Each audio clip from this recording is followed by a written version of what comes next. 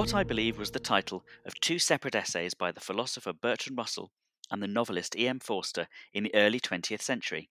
These two humanist activists set out their approach to life, their fundamental worldview, in a way that was accessible to all. I'm Andrew Copson, Chief Exec of Humanists UK, and in this podcast I'm talking to humanists today about what they believe, to understand more about the values, convictions and opinions they live by.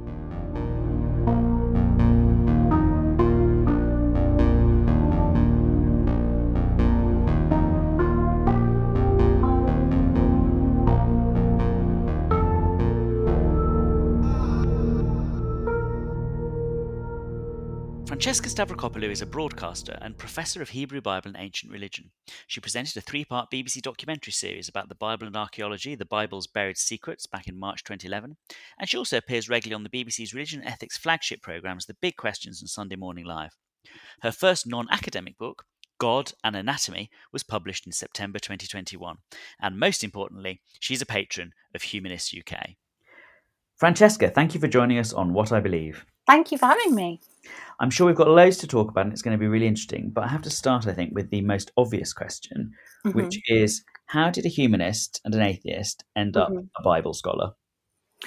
Oh, well, I think just because I'm a geek, really, and I'm a Greek geek in the sense that I loved all the myths and legends about Greek gods and goddesses when I was a kid, and couldn't understand why those gods somehow hadn't endured into my life and my, the modern day. And yet, this kind of white god with a big white beard and a son that he sacrificed and killed, and how come that all was around and yet all the exciting stuff had disappeared. So that's what got me interested and led me to studying the Bible, and really loving the Bible and appreciating it for this as an incredible anthology of ancient literature, and ancient ways of being in the world. Not that I agree with those ways necessarily at all, but yeah, it's fascinating stuff. And is that what drives you to study it, or drove you to study it? Curiosity, fascination with their different ways of being? Yeah, but also I think there's a part of me that wants to give a voice in my own small way to those people of the past, those peoples of the past whom the biblical writers deliberately vilify and marginalize and disempower. These polytheists and these goddess worshippers. And I kind of, they're given such a bad press in the Bible, and I kind of want to give them a voice. So a lot of my research is focused on sifting the likely religious realities of the past from their distortion ideologically and theologically in the biblical texts. So yeah, in a way, it's kind of investigating what those peoples in the past felt and thought and did, I think. And why do you feel so strongly about that? That they have a right? Do you think they have a right to be heard, or you just feel it's an injustice, or what is it that makes you feel that way about those people? Yeah, it's partly injustice because, for hundreds of years, the way in which the Western intellectual tradition has handled the Bible has been to give it an authority that's not just a theological authority, because obviously a lot of people in my field are religious themselves, but to give it some kind of cultural and moral authority. And I feel that, that's obviously led to the Bible being this kind of cultural icon in our own society today, which is deeply problematic in all sorts of ways. But it has disempowered and stripped away the realities of this lived experience of peoples from society so long ago. And we don't tend to do the same thing to people from ancient Egypt or ancient Greece or ancient Rome. And yet when it comes to the people of ancient southern Levant, I just feel that, yeah, their voices don't get heard as much. And I kind of identify with them, like their religious ideas, their ways of being in the world, the ways they understood the power of their own bodies and the power that they had over others. It just seems to me sometimes to be a much more, not just more colourful, but a more vivid sensory engagement with the world in which they lived. And I think sometimes we're so logocentric, we're so focused on texts and words, and they're the sorts of media that we give authority to. But actually, I think we can learn a lot from these ancient people. Well, let's talk a bit more about that then, and the qualities that you admire, or the characteristics that you admire. Can you tell us a bit more about a couple of those things? Maybe with some, I don't think many people who are listening will know much about the lives and times of the people you're talking about. Partly because, as you say, for most people, apart from specialists in the field, they've been erased. Mm. So tell us a bit about that, those bits of their worldview or their values or they admire, or is it those things or their ways of being? Just tell us about that because you do it so well.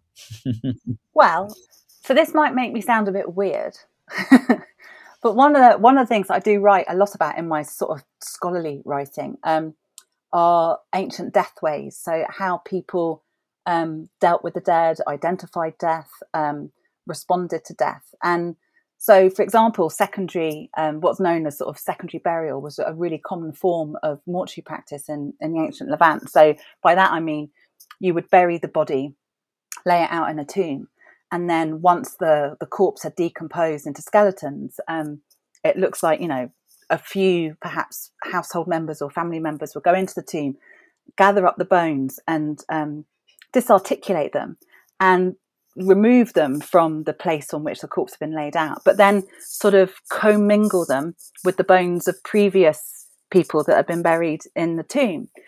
And some scholars say, this gives rise to a phrase that we find often in a lot of Hebrew Bible or Old Testament texts, where death is described as being gathered to the ancestors, and sort of so your bones are being gathered to the ancestors. But then there are other practices as well that we find archaeological reflections of. So things like kind of leaving offerings for the dead and consulting the dead for specialist otherworldly information. Now, I'm not suggesting that we should go and sit around graves and eat sort of special food and expect to have some kind of a message from the world beyond, because I don't think that a world beyond exists. But what I really like about it is the central way in which it places both the remains of the dead and the social presence of the dead, of the ancestors, in the everyday lives of the living. And I think we're not very good at doing that.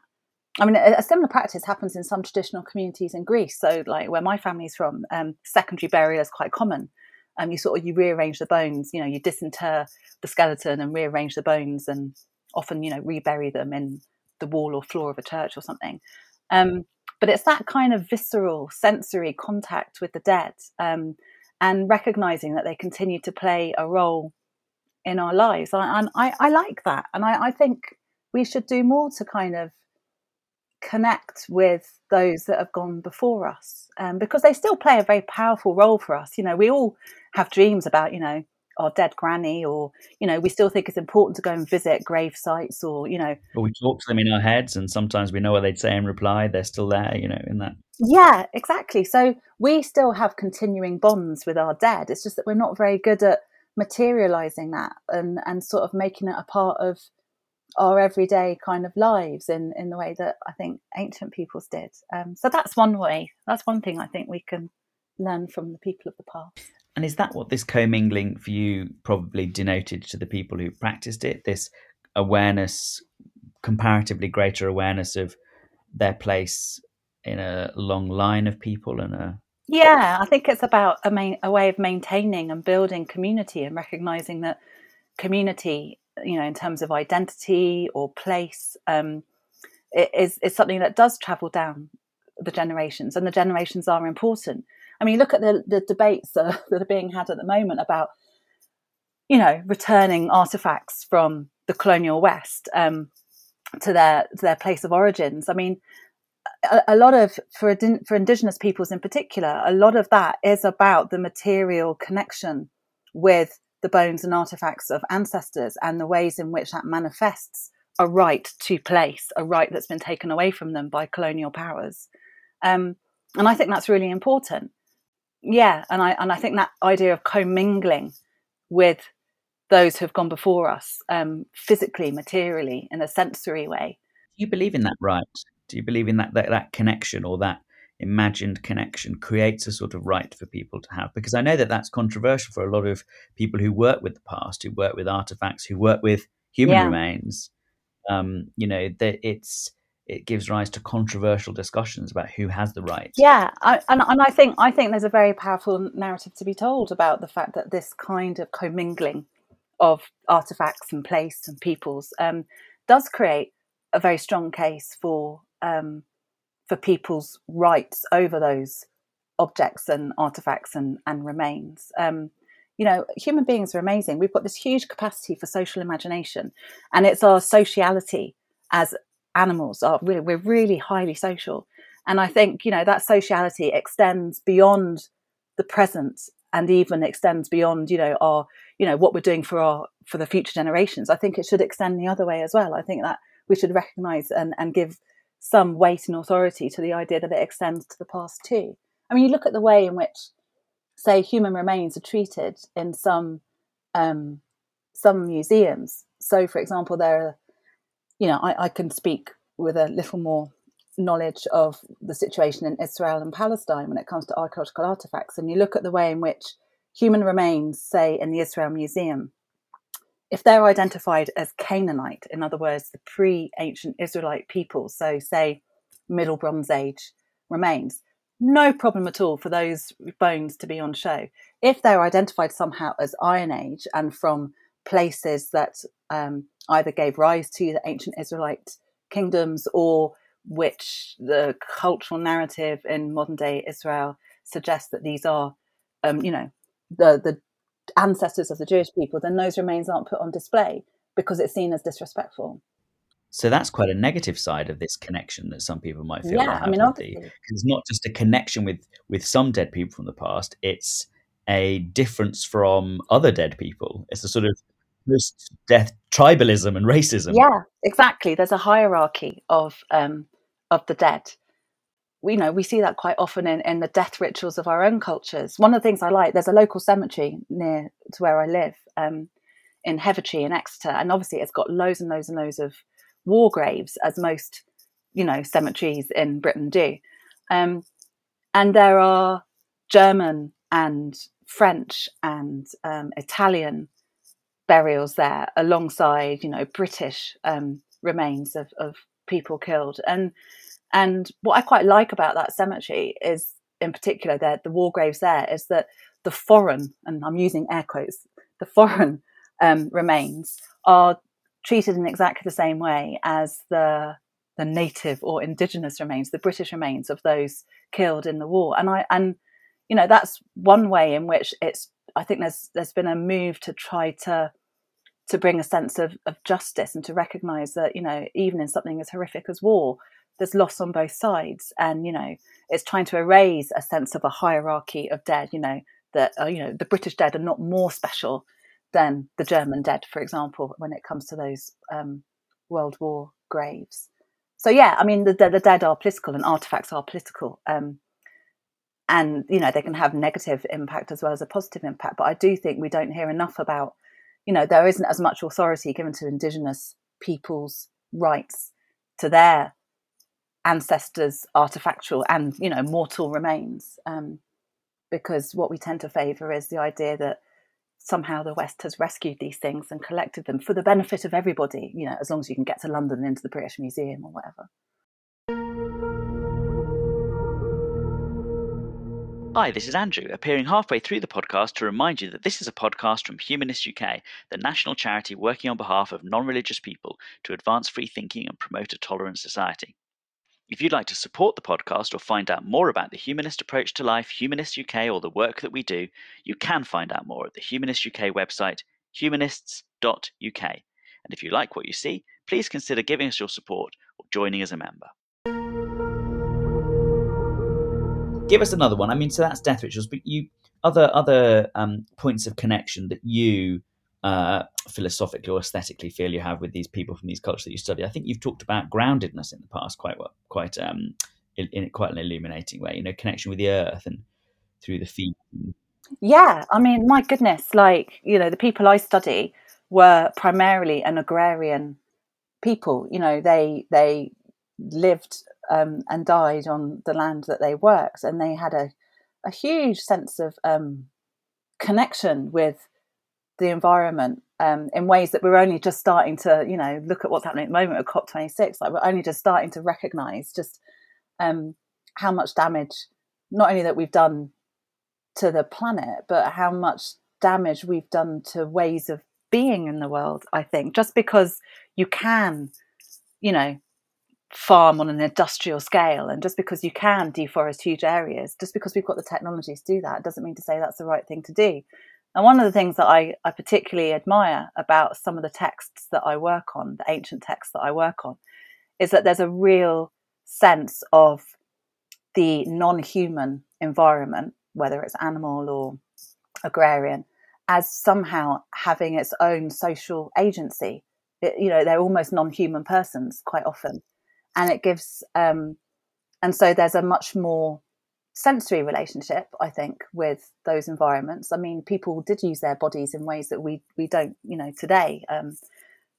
But I think it also is a reflection of the ways in which people understood in the past that they were so bound up with not just the seasons, but with the way that things grow and the way to nourish and nurture non-human life, which I really admire. And again, I think that. So you're responding to that ethically. You're having an ethical response to that. You feel that's good values. Yeah, absolutely.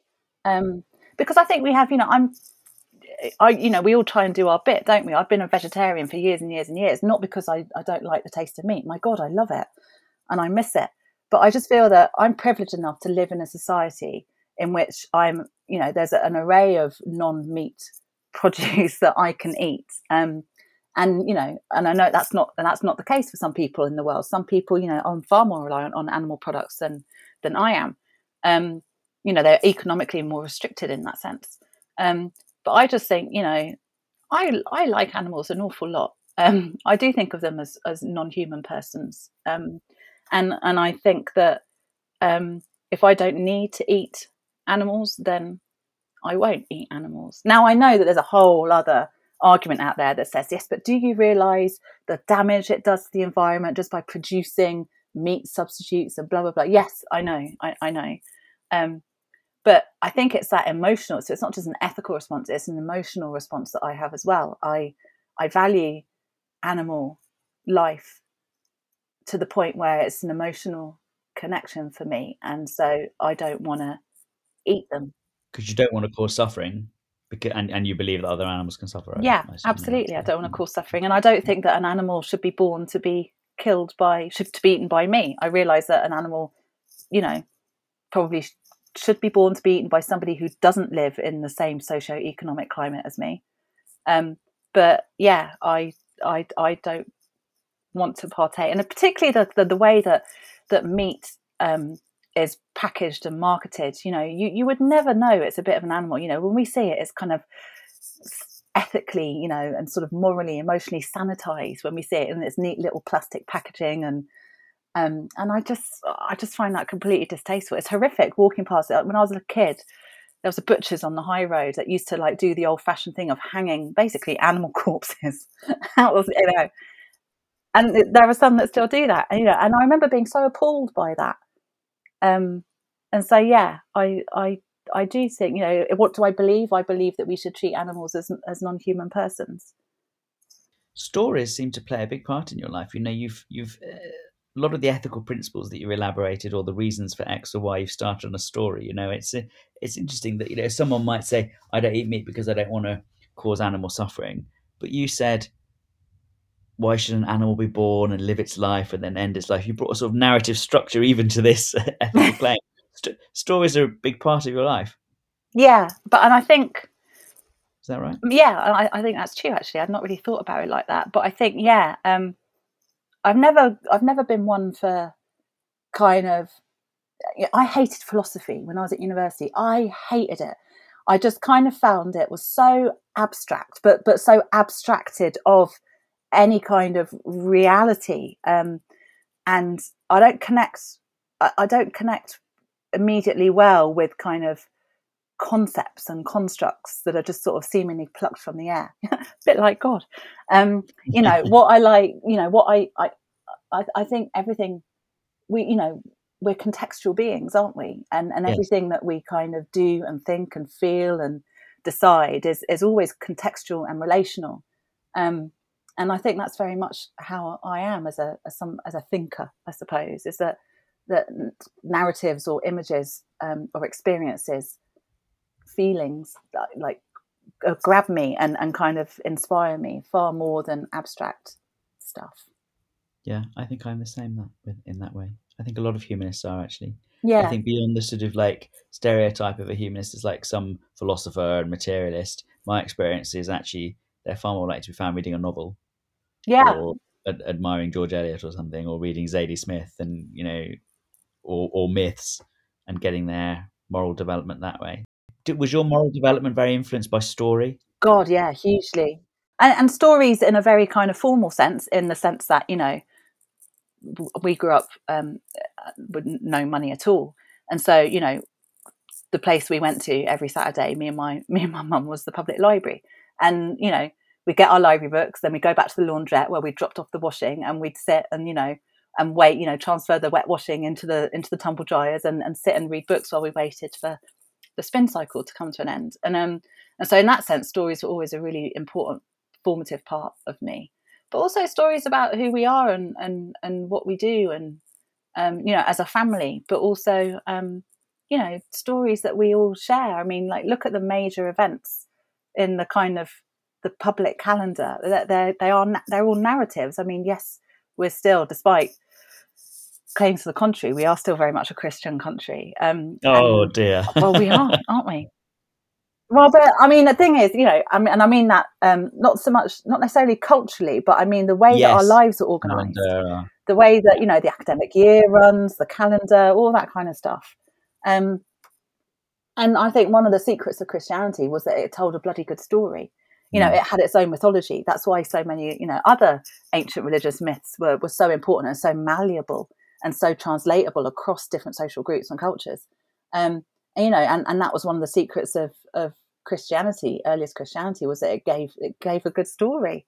So I think in that way, stories have always been very important to me. And you do learn you get your told family stories, obviously. Exactly, that's a really important one. You take your place in the family through story, and then you sort of take your place, don't you, in a wider culture through story. And then in your case, definitely you've cast yourself in an even longer story of ancient societies and the long human story and so on. Yeah, I think that's true. And compete, and I think stories help you to deal with competing and conflicting ideas too, because we all tell conflicting narratives of ourselves, let alone our own societies or our own families or whatever. And I think that sense of, and filling in the gaps as well, particularly in family narratives, filling in gaps that you don't know what the real answer is or what the secret is, but you somehow, these gaps get conjured into some kind of another thread in the tapestry of the family or whatever. That sort of seems to bring us back to where we started in terms of curiosity and wanting to investigate into stories and uncover them and find the truth and so on. And you've said on many occasions, actually not just in our chat here, but on many other occasions, you've to some extent, I don't want to use too strong a word, I was going to say not castigated, but you've cast shade to some extent on the on as it were modernity.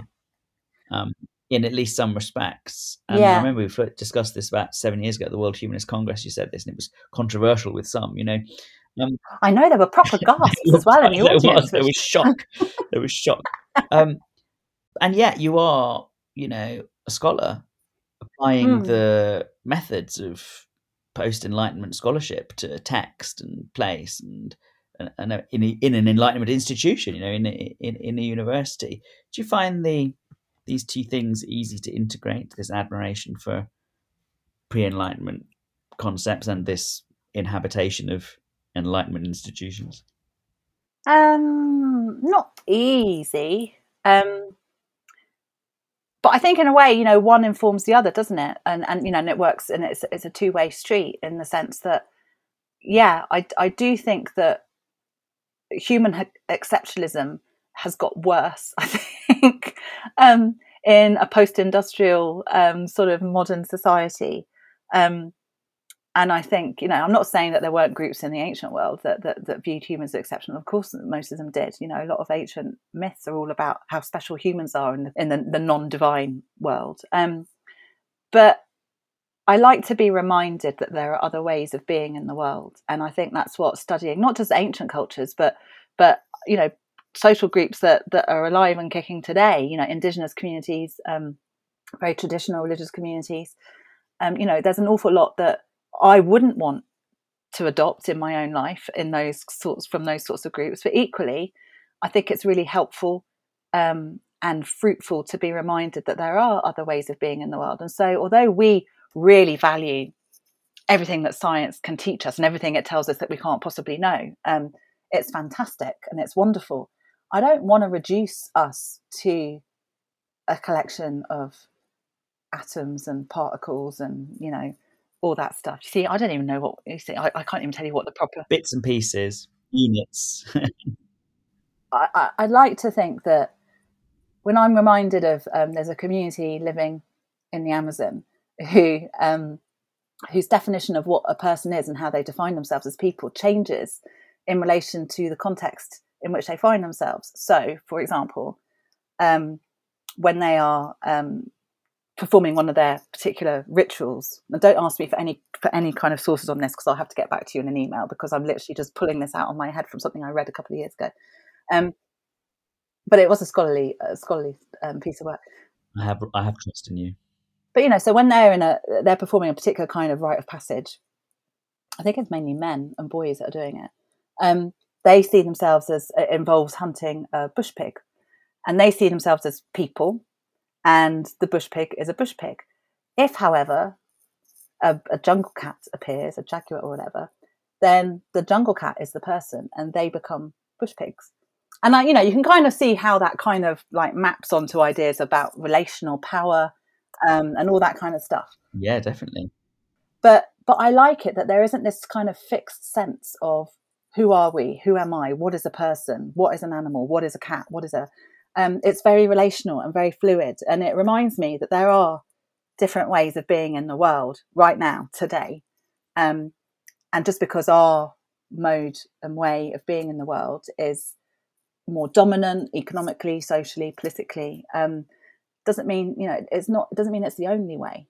And I like you like that not just because it's human beings putting themselves in a different context. You also like it because it's human beings putting themselves in a non-dominant. Yeah, recognizing the social power of another, of what we would call a non-human life, which I think is really. I just find it helpful to think that just because we see the world in this way, because we are encultured to see the world in this way, doesn't mean that all people see it that way. And why is our way necessarily better than other people's ways? And yet what you've said is riven with human exceptionalism to some extent. We're the storytellers, we're the social animals. No animals are as social as us, aren't you? Yeah, no, I didn't say no animals are as social as us. Oh, okay, all right. Elephants are highly social animals, and they perform mortuary rituals, as do chimpanzees. So there are, we are highly social as a species, but we're not the only highly social and imaginative, I think, species, because we know that other species can do that too. Justice for marginalised people from the past, death rituals, identity in the long human story, groundedness stories, and human exceptionalism. Thank you, Francesca Stavrakopoulou, for telling us what you believe. Thank you. That was Francesca Stavrakopoulou telling us about her life and her outlook on the world as a humanist for the What I Believe podcast. What I Believe is a weekly podcast from Humanist UK, and this was the 6th episode of the 4th season. We'll be releasing new episodes every Thursday. If you'd like to support the podcast, find out more about humanism, Humanist UK, or the work that we do, you can find out more at the Humanist UK website, humanists.uk. And if you like what you see, please consider joining as a supporter or a member. You can also, to find out more about humanism, purchase the Sunday Times best-selling The Little Book of Humanism, available now at all good bookshops.